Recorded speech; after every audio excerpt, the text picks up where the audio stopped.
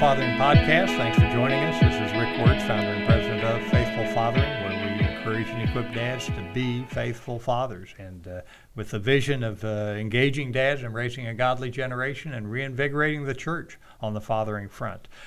This series is based around a study called A Dad's Armor, and this is the fourth final session of that series where we've already addressed the battlefields, the heritage, the heart, and the home. And in this session, we're going to talk about putting that battle plan together so that you have a strategy to implement and move forward in your journey as a dad. In the studio with us today is, again, dear friend Mike Rosas, founder of Uprising, founder of Uprising Society and chaplain of the Houston Rockets. Mike, again, blessing to have you here. Thank you so much, Rick. I'm so blessed to be a part of these talks. You're an inspiration as a young dad, so I think that's wonderful. You know, Ephesians 6, 10 through 17 is some of our manly bit of scripture where we get to talk about putting the armor of God on, and this is a fascinating concept. But he prefaces it by saying that our battle isn't against flesh and blood, but against the rulers, the authorities, the evil in the spiritual realm, that the heavenly forces in the spiritual realm that are really arming these authorities and rulers with some worldly perspective on things, trying to take us out, trying to distract us. And so as men, as we step into this and put on the armor, just working through that one step at a time, and we put on that belt of truth. What does that mean to you when you strap on that belt of truth? It's the Word of God. How do you do that daily? To me, it's what holds everything together. There's this trending movement to say there is no absolute truth, that your truth is your truth, and my truth is my truth. But is that true? It's ridiculously false, but that's for a whole nother hour-long program. But the reality is that there is an absolute truth, and as long as I build my life off the foundation of that truth, then I'm not assured perfection, but I am assured obedience. And so what I try to do is I try to make sure that what I'm doing is held together by truth. Do I have a scripture I can hold myself to? Whether it be for actions, from things of, financial, how I steward finances, how I deal with my wife, how I deal with my coworkers, my employees, how do I deal with these things? And so I use the scriptures as my context. My father at the age of 10 challenged me to read a chapter of the Bible a day, and since that day I've probably gone a handful of 24-hour periods without reading the Bible.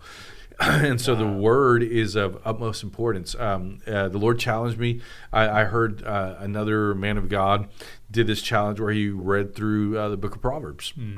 And so he would read through the book of Proverbs, write down 3 points that were powerful to him. And so on the 22nd day of this month that I was reading it, 22nd day of November, I was reading it, and November 22nd is my birthday. And so a friend of mine reaches out to me, and he says, "Hey, Mike, I'd love to go, hang out." And so we go and we hang out, and this friend of mine, he goes through a situation where he has to, he's going to purchase a car. And so he's going to purchase this car, and he asked me to be his co-signer. Well, Proverbs 22 says not to co-sign. It says because you can even have your own bed taken away from you. And so that morning, what I had read, I said, "Hey, man, I would love to, but, the Bible literally says not to do that." So long story short, within 6 months, he loses his car. And if I had had my name on that note, I would have had 2 cars at an age where I could not have sustained two cars. There you go. That's so it's the truth that holds our life together. Amen. And physically, if those are familiar with suits of armor, the upper armor and lower armor are swaged together, and that belt fills that groove in there, and literally does hold the upper armor to the lower armor. Good. So if you don't have that belt on, then you're in trouble. You're not going to make it very far on the battlefront. Then there's the breastplate of righteousness. I always love that the breastplate covers the heart. Your heart is what tells you this is right or it's wrong. Yeah. And there's been a time where you just known that sometimes us guys refer to it as our gut feel. Right? Yes, yeah. And I think it's important to be sensitive to how God communicates to us. And so, because of the belt of truth, we're able to have that righteousness that we know our righteousness comes from Christ. Right. And so anything that Christ wouldn't do, I excuse myself out of the situation, because if he didn't do it, I don't want to do it. Right. All right. Years ago, we had a bunch of Cub Scouts were touring the Sugar Land Airport, and as we were wrapping up the tour, there's a twin-engine Cessna landing coming in, and the general manager of the airport told the boys, it says, "Well, boys, a captain's coming in here. Why don't you just hang out? I imagine he wants to talk to you boys." And the Cessna lands and taxis right up to that part of the airport that we were at. And out comes a big old Irish setter, muddy and nasty, and then comes a tall, lanky fella. And the general manager hollers over, "Hey, Captain, there's some Cub Scouts here. Would you like to speak to them?" He says, "Sure, I'll come talk to those boys." And he puts lanky arms. He covers all 10 boys, 5 on each side. Right? He says, "Boys, let me tell you 2 things." He says, "Number 1, take the word impossible out of your vocabulary. I've walked on the moon. Anything is possible." Wow. He says, "Secondly, when it comes time to making a decision, do what's right. How you know what's right is in your heart. Your heart's going to tell you. That's what the breastplate's all about." Wow. That's Captain Gene Cernan. That is last man to blast off the moon. That is powerful. So that just talks loads that those boys. Of course, we had to go back. I had to show my son what Apollo was even about. Right? The Apollo missions were way history for these young boys. Right? So way long past. But the next place is having your feet fitted with the readiness that comes from the gospel of peace. How do they need to be ready today? I think the world comes knocking at your door as soon as your eyelids open. Some men talk about the anxiety that sits on their chest when they wake up. And, it's this gospel of peace, this gospel of wholeness, of being complete in Christ, and understand that whatever comes my way, I'm prepared because I have the Father. Right? We'll never know the answer to every question or have the solution to every problem. But if we have something we're tethered to, then we find peace in that. Right? Exodus 14:14 says, "Hold your peace, and God will fight your battles." And I think for some time that was, I understood it as, okay, well, I'm just going to keep quiet, and I'm just going to let God do what only God can do. And it wasn't about keeping quiet. It was about tethering myself to the peace that God already gave me, the fact that he's going to be sovereign over this. In one way or another, he's going to work it out for my good. When I find myself ready in that place, then I release through faith God to do what only he can do, and to make the crooked places straight, right? Make the mountains as low and flat before us. And if you don't have the gospel, if you don't have that gospel of peace that you're tethered to, you'll never be prepared for anything in this world, because the world comes fast and it hits hard. It does indeed. And I think the other passages that come to mind are Romans 12:2 says, "Don't conform to the pattern of this world, but be transformed by the renewing of your mind." But that would be the gospel. And then the other piece is that we're to conform to the image of his Son, which is Romans 8:29, right? To conform to him, be more Christ-like today than yesterday, be more Christ-like tomorrow than today. Right. So when we're walking closer to Christ, everything can get a little bit easier. Yes. When we deviate from that we get in trouble. Cause problems. So, but then I say, well, how can I be like Christ? Well, it's the same old deal, like as Oswald Chambers says, you can't do what God does, but he won't do what you can do. And so what we can do is be intentional to have those feet readied, that personal, passionate relationship with Christ as we rebuke the devil and everything that we have. So taking up that shield of faith is the other one. The shield is the one that extinguishes those arrows. How do you identify those arrows when they're coming in? Anything that is contrary to God's purpose and plan. And that might be dealing with sadness, it might be dealing with pain, the fear of the uncertainty of tomorrow. And so that's why it's important to have that faith, and that faith is an understanding that God will do what he said he will do. And so whether that's in our micro view of my life, or the macro understanding that he is sovereign over everything, even those that are contrary to him, he's still sovereign. I can have my faith, so when the fiery arrows come, and they will come, he'll be prepared for them. Yeah, make sure that shield's positioned where it needs to be positioned, Yes. right? Whether and you got to know your vulnerable spots. Right. Same thing. If it's late at night on the computer, get that shield out. Exactly. And shut it down. Those That's types not a of place you need to be. right. And then the other is, of course, to have that helmet of salvation on. I'm always thinking that's that mindset that we need to be thinking in an eternal perspective in everything that we're facing. How do you perceive that helmet? Well, the battlefield is mine. I had the opportunity to go to Israel, and I saw I saw where the Messiah was crucified, and I saw his tombstone, where his burial place was at, and he was no longer there. But the No mountain, bones. yes. I went there. A side story, and people said, how did it feel? I said, empty. I was the only person there. But when you look at the mountain, it has the view of a skull, Golgotha. There's two eyes and there's a mouth opening, and it shows that Christ won the battle of the mind. And so it's up to us to renew our mind to the fact that we are fighting from a place of victory, not fighting for victory, because Christ has already won the battle. We just have to agree with him, because agreement is the place of power. Yeah, and understand the end result is what matters from an eternal perspective, Yes. not necessarily the temporal. Right. And finally, the only offensive weapon is the sword of the Spirit. How do you wield that? Do you keep the sword out of its sheath, or do you wield it wisely? How do you? The sword of the Spirit is powerful in every moment and every season. I heard a message that was very powerful talking about the sword, and it said the sword, one of the ways it's used is to take the arrows that get past the shield out of the person. And so, we talk about the Bible, how the sword is double-sided. And so one of the ways you do it is you do it to take the arrows out. And I saw in my personal life that I was responding to things my wife was doing or was happening from the world, and my response was greater or too much than what the action called for. And so I had to understand that I was dealing with trauma. I'm responding to my wife in one way that she did not deserve because of all these things I had experienced in my past.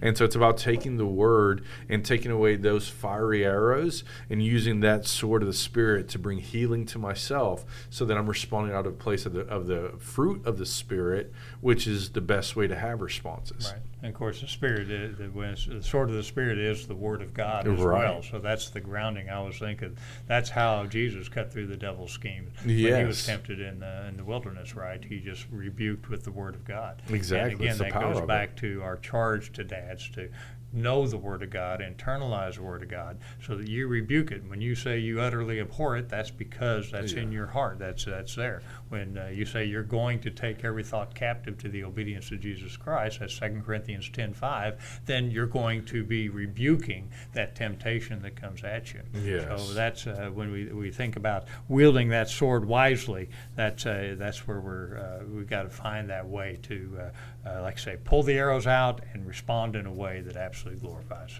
Yes. God and rebukes the evil. We don't tolerate that. We don't Yes. we don't entertain it. No. We absolutely rebuke it. When you go on with the battle plan, we talk about strengths and weaknesses so that you can start to think through this, man. So again, we direct you to faithfulfathering.org on the For Dads button to go down there and download PDF. But in the battle plan, what would you say your strengths are? As if you're putting together a battle plan, and my strength is that I know the Word of God. Yes. I think for myself, my strength is my dependence upon God. My wife mentioned to me, she said, I love when you say, hey, babe, like I need some time alone with God because I need direction. For her, that doesn't communicate that I don't know what to do. I don't know the way to go. It communicates to her that she can be safe because she knows that I'm getting the Father's wisdom to make ultimate decisions. Amen.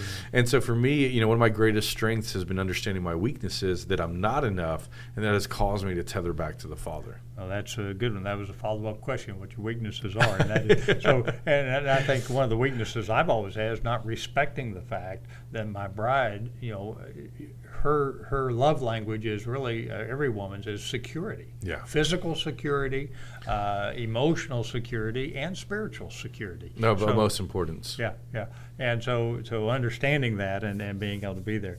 How about areas of vulnerability? Again, man, on this battle plan, we're looking at your opportunities to identify what could distract you or cause you to stumble on this battlefield, on one of the battlefronts.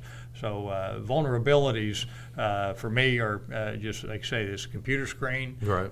It's the stress of a situation, stress in ministry. It happens, right? Anything else on your heart and give men a heads up on? For me, it's this busyness aspect, right? I do good work, so it's not like I'm doing bad things. I'm doing good things, but if it's too busy and it keeps me from the great thing, then I failed. And so for me, I have to keep myself in balance and in order, because I can be vulnerable to thinking that I'm the one saving the world and I'm trying to help everybody out and put out every fire, when God has called me to only accomplish what He's created me to accomplish. Right. And so for me, it's this vulnerability of wanting to always save the day for everybody, and that's not how it works, because I end up hurting myself or my family. The vulnerability, even though I've never had a problem with porn or situation, I still have to understand that it's always lurking to a certain extent. This is one of the places where God says through Paul, He says, you don't fight it, you flight. And so to think that God said, look, that temptation is so strong, I'm not even going to ask you to fight in that space. I'm just going to ask you to run away from it full speed. Fight another day. Yeah. You flight so you can fight another day. So for me, it's not even putting myself in a battle that I know is a losing battle. It's not like I'm going to get close to it so I can beat it. No, beating it is staying away from it. Absolutely. Well said. And that's a good tip. So what you need help with is to have that battle buddy beside you that can help you to identify those things most that you need to watch importance. out. And then as you develop this battle plan, you're making commitments to what you're going to do to improve in given areas. I do always encourage dads to look at each of the battle fronts that we've talked about. The heritage, take the good, the bad, and the ugly. Look at it from your home growing up. What are the good things that I need to embrace fully and build my home on? What are the bad things I need to maybe adjust and make some corrections? So and again, man, this is something that you should do with your bride, because you both come to the table with background and experiences in family. So what's good in her home may have been different in your home. Right. And so you're deciding now in our home, these are the things we're going to be hanging on to. Yeah, and then, of course, the ugly you discard, right? Yes. And then looking at the heart, what's going on in your heart?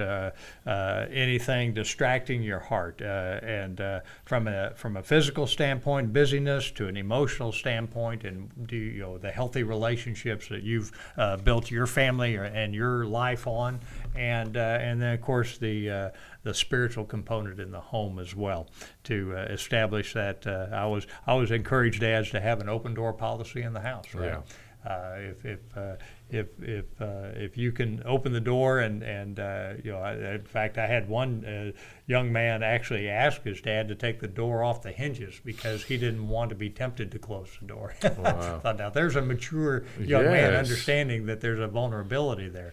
Now, whether he had I will say there's nothing behind closed doors like a television or a computer. We want to make sure all that's out in the open as much as we can be.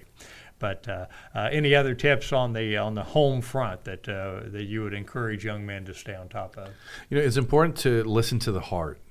Right, because our heart, the Bible says, out of the abundance of the heart, the mouth speaks. And so there's aspects of our heart that I think we can get so busy that we don't stop to question. And so it's important to listen to your heart.